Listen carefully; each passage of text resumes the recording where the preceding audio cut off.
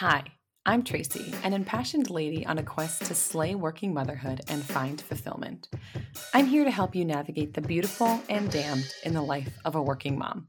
I'm a PA, mom, wife, and lover of fashion who is guiding my fellow working moms to ditch the dread and find fulfillment in the wonder and the war zone that is modern motherhood. I teach you the clinical pearls you need to create a life you love, pearls you can apply today to change your life tomorrow. Skirt around those heavy, real-life topics? No way. Here you'll get an unfiltered ringside seat.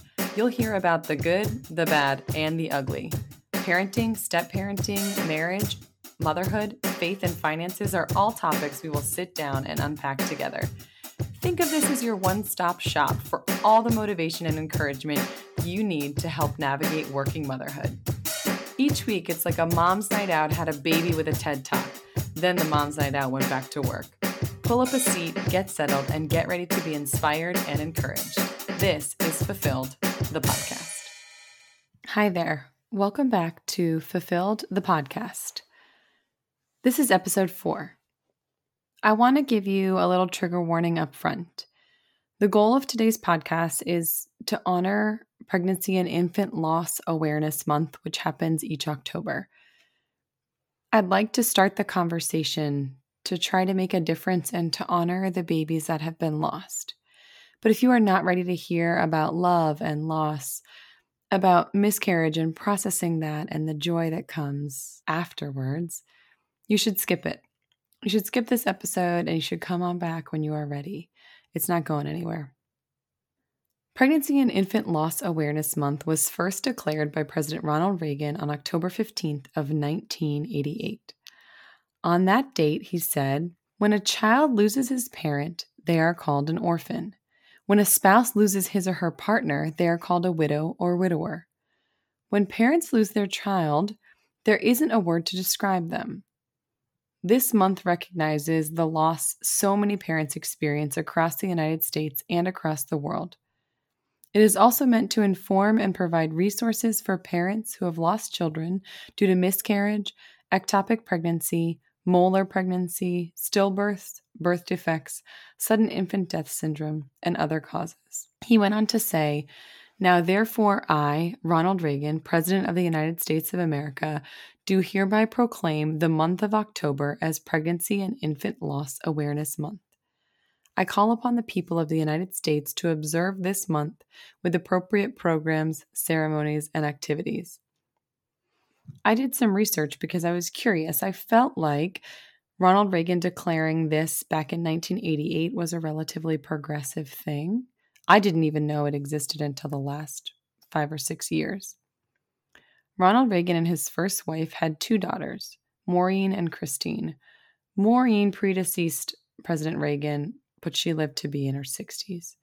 Christine was born in 1947, and sadly, she only lived 1 day. I can only imagine how that experience, that loss, losing a baby within the first 2 days of life, shaped President Reagan and his position, and I'm sure it informed his desire to declare October as Pregnancy and Infant Loss Awareness Month. So this is going to be an episode which will probably cause a lot of emotions on both my part and your part, but I think it is still important to share. So here is my story with miscarriage and with loss. It was January 10th of 2014. It was a cold and blustery but sunny winter day, and Dan and I were getting out of work. We met up and we drove to my OB's office. It was our first pregnancy. It was our first baby together. We were going to see him or her on the ultrasound at the office, and we were so excited. We had shared the news of our pregnancy with our families and the big boys over the holidays. We had given them hand-painted signs that said, "The best little brother gets promoted to big brother," and so on. It was going to be my mom and dad's first biological grandchild. Everyone was thrilled. The big boys were much younger then. They were more innocent and more excited. They didn't really know what big brotherhood would entail with a 10-year gap between themselves and their little siblings. In fact, even though they're older now, that baby blue and pink hand-painted sign still hangs in one of their bedrooms in a position of honor. that young boy did in fact grow up to be one of the most incredible and patient big brothers. I was enshrined in the blissful naivete that comes from being 24, newly married, young, healthy, and someone who honestly hadn't lived or walked through very many seasons that were unpredictable or different than the plan. Sure, sophomore year immunology was difficult, and PA school was hard, and rotations were stressful but also invigorating. Even transitioning from being a single 23-year-old newly graduated PA to a wife and stepmother was a transition that I, for the most part, took in stride. It wasn't that it was without challenges, it was more so that the challenges were anticipated. So there we are, we're driving to the OB's office. We chatted amicably and nervously on the way there. We were in the waiting room. We get back to the exam room. I can't remember exactly, but I think I was maybe 11 or 12 weeks along. We were both so very excited. Having kids was one thing that we had discussed early and often in our courtship during our 48-hour engagement and the planning of our Vegas elopement. But that's a story for another day. My OB, a seasoned doc in his 50s, having been delivering babies since I was a mere baby myself, walked in and welcomed us. I knew him from the hospital and our paths had crossed before. He warmly chatted while the ultrasound machine woke up from its lunchtime slumber, and he placed the ultrasound jelly on my non-existent bump. He looked deeply into the grainy ultrasound photo. He moved the probe up and down, left and right. And I knew. Something wasn't right. I'm no ultrasonographer by any means, and I don't really know how to read obstetric ultrasonography. But what I do remember, more so than looking at the screen and seeing an actual aberrancy with our baby, was that his face changed. My OB's face fell ever so slightly. He asked if we could do a transvaginal ultrasound, and we did. And then he told us, with calm and practiced words and a steady cadence, that the baby had no heartbeat. I can still hear him saying, "I'm sorry, guys, there's no heartbeat." I can feel Dan's hand on my shoulder, hearing his breath catch and his hand tightening ever so slightly. I can feel what felt like a fastball to the sternum, where all the air left my lungs, and this news literally knocked the wind out of me.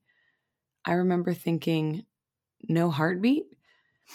Did he say no heartbeat?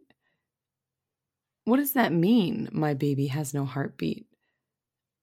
My heart stopped beating. And then it started again. And I thought, heartbeats are a necessary, vital, crucial part of being a baby that is alive. And then it dawned on me. My baby wasn't alive. We had made a baby, and the baby had died before we could even see him or her. Once I caught my breath, we went on to discuss options for allowing for a miscarriage to happen naturally or proceeding with a D&E, which stands for dilation and evacuation. Essentially, it's where the cervix is dilated and the products of conception are removed from the uterus. My OB appointment was on a Thursday, and kind of not really wanting to go into the weekend miscarrying naturally, not really knowing what that would be like, and me feeling like that would be hard and stressful for me, not knowing when or what was going to happen. We scheduled our D&E for the next day, for Friday. After a night of unrest and questioning, of feeling exhausted and wrung out and confused, we came into the hospital that I now operate at regularly. I was placed in a normal pre-op holding bay, one that I walk by essentially once a week now. I got changed from my leggings and a sweater into those teal and blue hospital gowns, the ones I'd seen my patients wear hundreds of times in my very short career as a surgical PA. My IV was placed and my allergies were reviewed, and the lovely nurses brought me a warm blanket. Then it happened. While waiting for my OB to mark me and say good morning for us to roll back into the OR, one of the same-day surgery nurses brought in her baby. She was on maternity leave, I'm assuming, and she brought her 2-month-old daughter into the same-day surgery holding area. She was stopping by for a visit.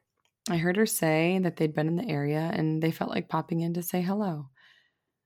The curtain to my holding bay was open just enough that I could see the infant car seat, I could see the bundled up, pudgy newborn girl with her pink fuzzy blanket, and the new mom who was proudly sharing her joy and her daughter with her coworkers. Up until that moment, I had been as stoic as I could be. I had smiled and chatted with my admitting nurse. I was certainly sad, but I felt like I was as poised as I could be. I was being good, just like society told me I should. But when I saw that woman and her beautiful baby, her baby that had lived, I started losing it. And so Dan, he noticed my demeanor was changing. He sort of saw me start to fray around the edges. And although we'd been married less than a year, he knew me well enough to know that when he saw those changes in my posture, that something was happening, and I was, at that time, losing my ability to keep it together. So he asked me, "What's wrong?" All I could get out was, "Her baby lived." Her baby lived. And that's all I could say before I dissolved. And so Dan held me while I sobbed until I calmed down and I recovered my breath. And then he said, "What can I do?" And I said, "I need her to leave because I can't leave and one of us has to leave." I just felt like I couldn't sit there. The baby that we had prayed for, the baby of our dreams inside my uterus, the one that hadn't lived, the one that we were there to get surgery to help miscarry all the way, and watch a woman I've never met joyfully snuggle her perfectly healthy baby girl, a baby girl who had made it through the first trimester, the second trimester, the third trimester, who had made it through birth and her first couple of months of life as a newborn. I don't blame her. I've done the very same thing while I've been on maternity leave. I just couldn't have it happen right in front of me as I was miscarrying. So Dan rang the bell for the nurse. He rang the call bell, and he kindly and respectfully, but pretty sternly, asked that they take their visit out of my line of sight and out of earshot of my holding bay.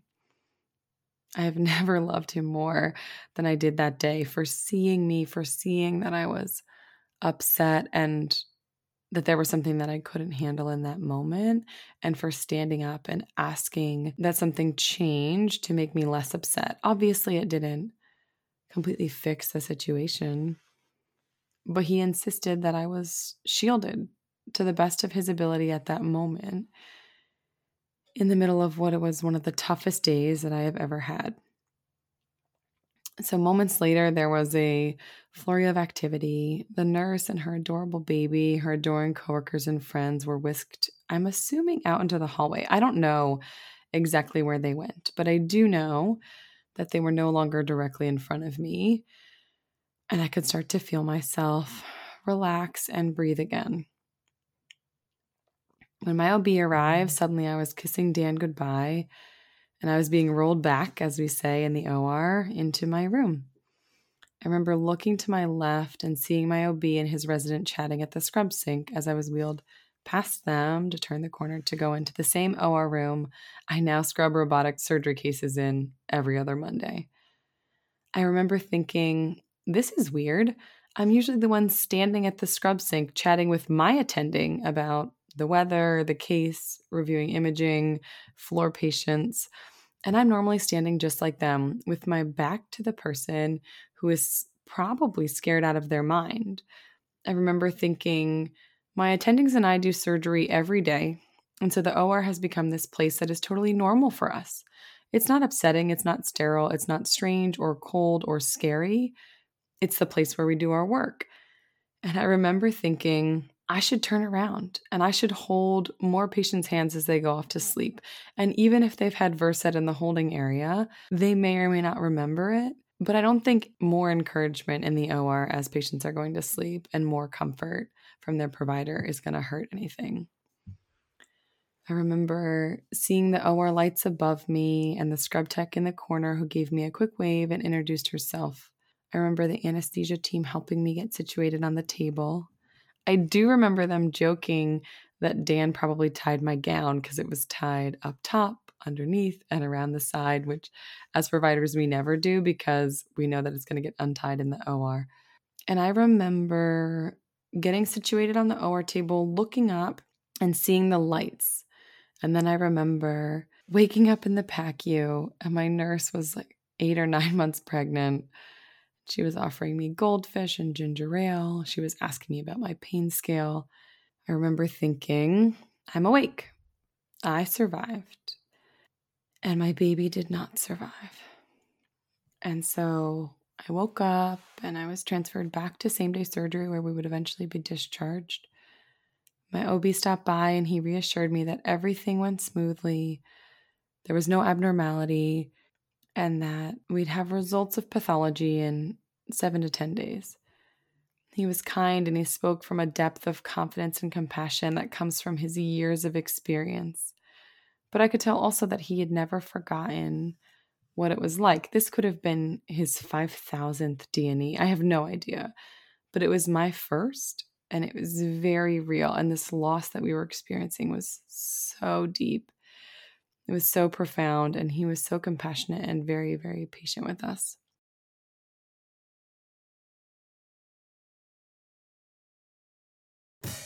Guys, if you are looking to spruce up your wardrobe this fall, I know just who can help.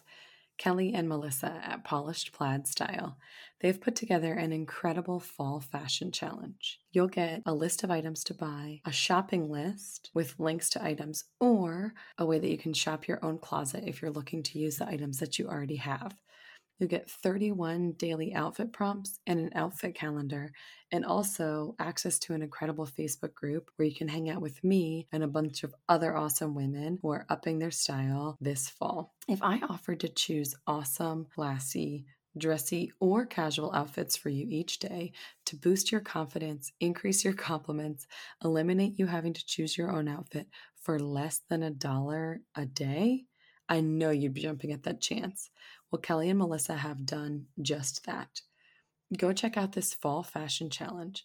It's open now and it starts October 12th.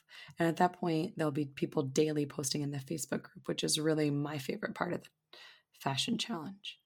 So go check this out at polishedplaidstyle.com/fulfilledpodcast. That's polishedplaidstyle.com/fulfilledpodcast. And then you can join me and some of my awesome friends in the Facebook group where you'll get to be a part of the most incredible, supportive, and effortlessly styled community. Goldfish, we got dressed, we got home. I think we stopped at the pharmacy to get my prescriptions, and Dan was going into the grocery store where the pharmacy was, and he said, "Do you want anything to eat?" I remember, you guys are going to laugh. I hope this makes you laugh. I asked for Chef Boyardee. The thing I wanted, the comfort food that I asked for on the day when I was recovering from my D&E was Chef Boyardee. I cannot remember specifically if it was the beefaroni or the beef ravioli. I hope someone's laughing right now. I don't remember which of those it was, but he got me probably a half dozen cans of Chef Boyardee. I did not eat them all. And then we went home with my meds and he got me settled in on the couch with blankets and freshly out of a can Chef Boyardee. And then came the healing. So I remember thinking things like, I'm so young. I'm 24. How could this happen to a young 24-year-old? And I remember thinking, I'm so healthy. I eat well, with the exception of the Chef Boyardee normally. And I can run a half marathon. In the last 6 months, I have completed a sprint distance triathlon and I got a reasonable time. I can alpine ski all day long, 8 hours a day and keep up with the kids. I can chase our sons and catch them, but I can't carry a baby. I remember questioning, will I even be able to have kids? I remember thinking, what did I do wrong? What went wrong? And I remember thinking, what can I do differently next time? Was it something that I did or didn't do or did too much of or not enough of? And I was really in this spiral of negativity and questioning where I was wondering why this happened and why it happened to me and why it happens at all. Intellectually, I knew these things happened. I had learned about these things It was a fact. People had early term miscarriages. Emotionally was a whole different story. Having never experienced such a profound and surprising loss, I had a really hard time. I was really scared to try again. I was unsure about when we should try again. I was terrified that it would keep happening again and again. I questioned if I would ever be a mother in the way I wanted to be a mother, in the way where I got pregnant, carried a baby, delivered the baby. And I'm one of those people that when I'm faced with a situation like this, I go all the way down all of the roads with all of the options. And they're usually negative or really alternative to what I would originally have imagined. So I thought about us having to do this again and again, about having multiple miscarriages.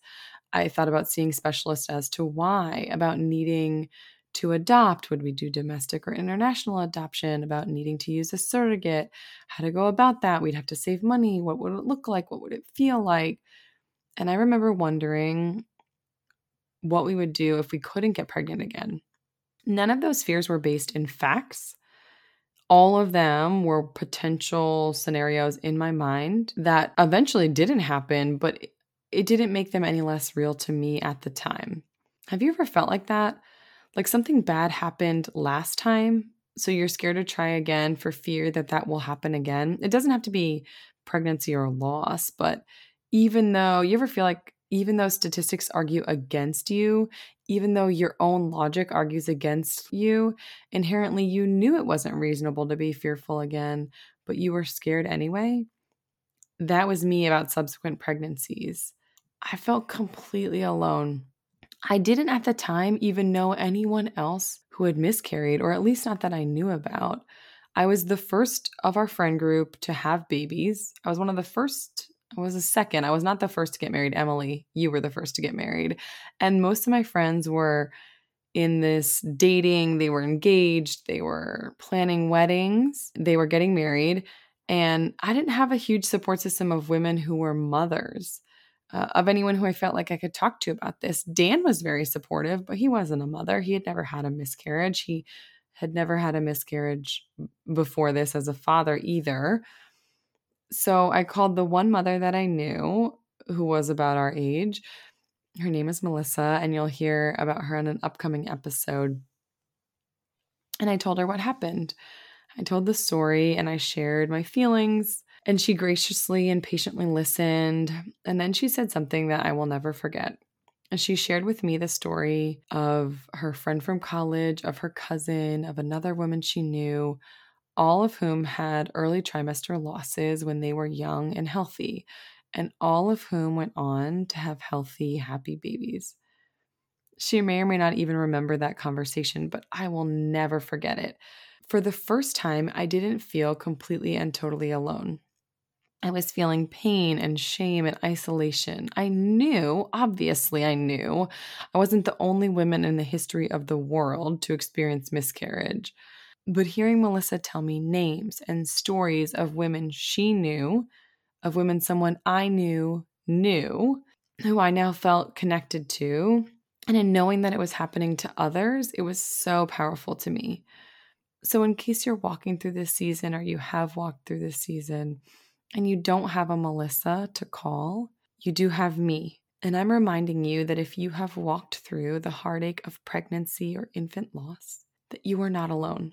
You are not alone, and that there is a whole wide, deep group of moms and dads out in the world who have known the pain of a dream crumbling, who have known the pain of their expectations changing, and who have known the need to process things going in a completely different direction than they had thought or dreamed. And so if you are walking through this season or you have walked through this season, you are seen and you are heard, you are loved and you are prayed over, you are worthy and you are valid. And your fear and your pain and the feelings that you are feeling are just what you are supposed to be experiencing. They're real, and it doesn't make them easy, it just makes them real. And so part of the reason I feel that pregnancy and infant loss awareness is so important for me is that I don't want other women to feel that deep, profound sense of isolation, of feeling that they are alone amidst the deep and profound sense of loss and grieving. You are not on this path alone. This path that you are on, it has been walked by millions of moms before you, millions of women. We have worn the path. We have walked back and forth. We have turned around and we have helped those who are on the path behind us. And we have had sleepless nights and we have paced the floor and we have been questioning and we have doubted and we have not known what the future holds. And we have walked through the fear and the triumph and the joy and the pain that is life and loss and motherhood.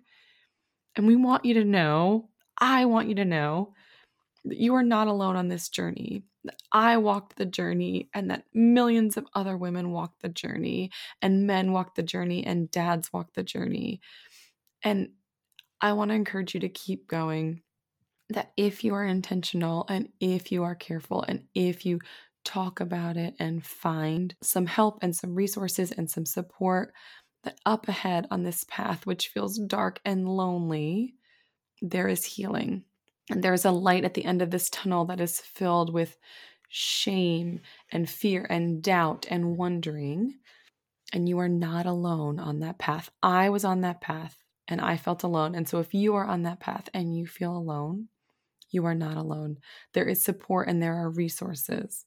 And there are also people like me who are going to turn around on the path and say to other moms, other women, other dads, other men, that they are not alone, that the path has been walked before them and it will be walked again, and that you are part of a community that loves you and will prop you up and will help you keep going in this season.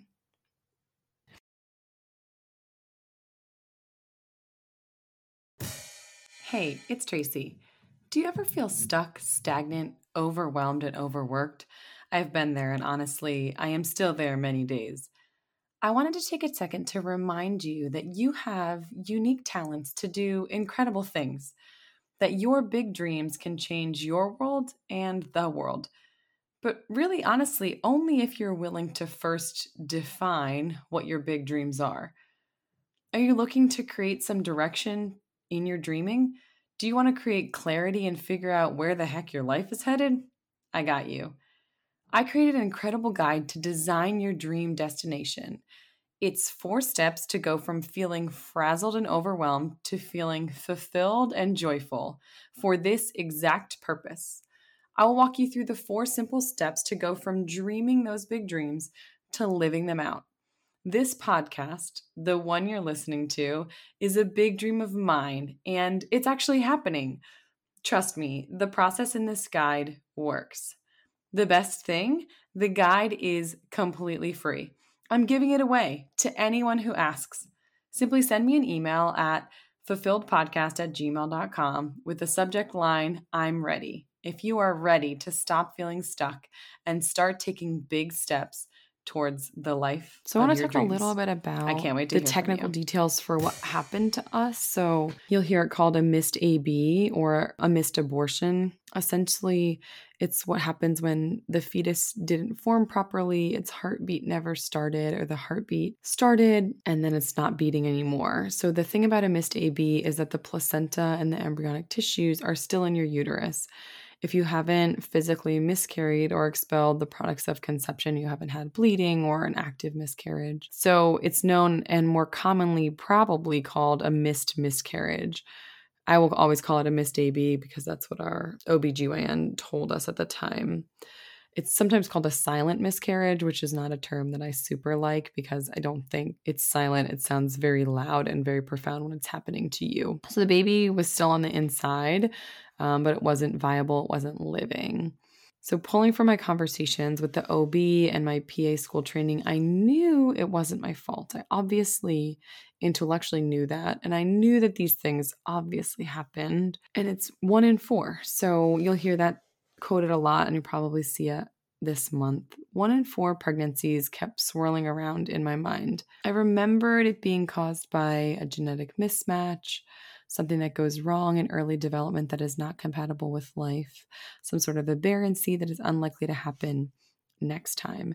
And next time was a really hard thing for me at the time to be talking about. or thinking about, because next time was terrifying. So back to the story. What happens is you have the D&E, or I had my D&E, and the products of conception were sent to pathology. Pathologist sections and reviews them. And the news came back. I think we saw the OB 1 or 2 weeks later to see, how the bleeding was, how everything was healing. And the news came back that there were no abnormalities. There was no molar pregnancy. There was no actually medical contraindication to trying again right away. The PA at my OB's office, she hugged me on my way out, and we've become good friends now because I've spent a lot of time at the OB's office over the last 5 years. And she whispered in my ear, I don't know if you remember this, Bree, medically, you're ready whenever you are emotionally and spiritually ready, which was music to my ears, because when the OB said you can try again whenever, you could try again as soon as this month, I felt totally unready to try again. And so by saying that, by validating that there was a degree of emotional and spiritual healing in addition to physical healing, it just gave me the encouragement I needed to take the time that we needed to heal so that we could process and share and to tell the story and to make sure that Dan and I were both emotionally and spiritually ready to try again. So Bree, if you are listening to this, I love you for saying that. I love you for seeing where I was and for knowing that I needed to hear that. I'm so thankful that you said it and that you went on to see me for the 3 healthy babies that we have, who you helped to be a part of the care team for. And still, I will see you in December for my PAP, because everyone should be getting normal GYN screenings. So I want to talk about things that helped me, or things that would have helped me if I had known about them or had the wherewithal to seek them out. So sharing my story with friends and family, calling people like Melissa and my sister and my mom, really diving into and sitting quietly with my feelings helped me. That is still something that almost a decade later I am still working on. Conversations with Dan helped me. Therapy would have helped if I had gone. Support groups would have helped if I had sought one out. And time. Time helped me feel emotionally, spiritually ready to try again. So the bottom line is that whenever we walk through a trauma or a loss or a hard season, we need to be intentional about finding a safe place to process what happened and to find strategies to help ourselves. What helped me might not be the thing that helped you, or might not be the thing that helps you in the future, but finding the strength to address the loss through the tears, through the pain, through the hard feelings was a tremendous and tough blessing. And I think there's always a way that you can look back on a season and say, I wish I would have, or if only I had. But I think we processed it as well as we could with the tools we had at the time. I think if it happened to us later, we would have been more proactive about probably seeking out therapy and support groups, other parents, other people, to be able to walk through what would have been a shared experience or a shared trauma to process this loss. So I want to encourage you to tune back in next week. Next week, I'll be sharing an interview with Susie Conrad. She is an incredible friend and our doula from when we had Archer. And Susie will be sharing the details of her journey through loss, how she coped and survived and processed and thrived through this season of loss and eventually of rainbows. You definitely won't want to miss that conversation, and I hope you can join us next week. I want you to remember that October 15th each year is the official day of pregnancy and infant loss, and it has been since 1988, which we learned at the beginning. And each year there is what's called the International Wave of Light. So at 7 p.m. in every time zone, millions and millions of people light a candle in honor of all the babies that have been lost. And it creates, if you think about that, 7 p.m. in each time zone, like a wave, like the wave at a soccer game, a wave of light that proceeds around the world. Just want to remind you that when you're walking through a hard season, it's important to find a safe place to bring those things that you're carrying, those feelings, the mess that you're walking through, and you've got to bring them out of the darkness and into the light. Fear and doubt and shame live in the darkness. They thrive in the darkness.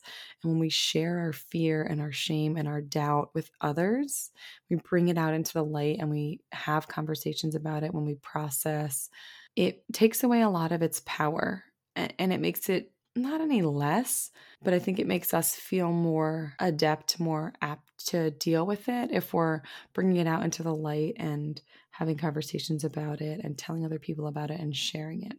And so if you're walking through something, whether it be miscarriage or a loss, something hard, depression, anxiety, disordered eating, anything that you are walking through, if you bring it out of the darkness and into the light, there is power in community. There is power in shining a light on it, and it will shrink away from companionship and compassion and community and friendship and family if you have encouraging people in your life. And if you don't, you can find them online or you can find a therapist. So if you're dealing with something in the darkness and it is a secret and no one knows, think about sharing it with one person who you trust, who might be able to help you shine some light on it.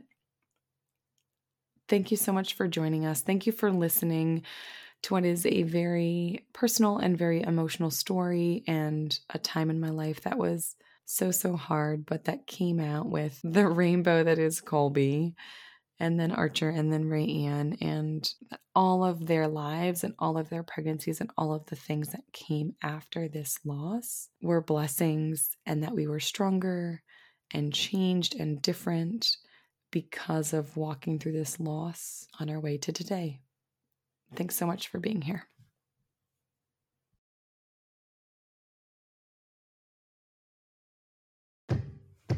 Until next time, keep on slaying your own fire-breathing dragons. Thank you so much for hitting play on another episode of Fulfilled, the podcast. I have a favor to ask. If you like what you heard today, please tell your friends. Take a screenshot and share it on social. You can tag me on Instagram at Mrs. Tracy Bingaman, and you can tag the podcast at Fulfilled Podcast. And please consider leaving a review. I'd love to hear what you think, and your reviews can help other moms find me so they can grow alongside you. Oh, I almost forgot. Don't forget to subscribe so you get next week's episode automatically in your podcast queue. Instant inspiration and all the mom jokes? Yes, please. We'll see you next week on Fulfilled, the podcast.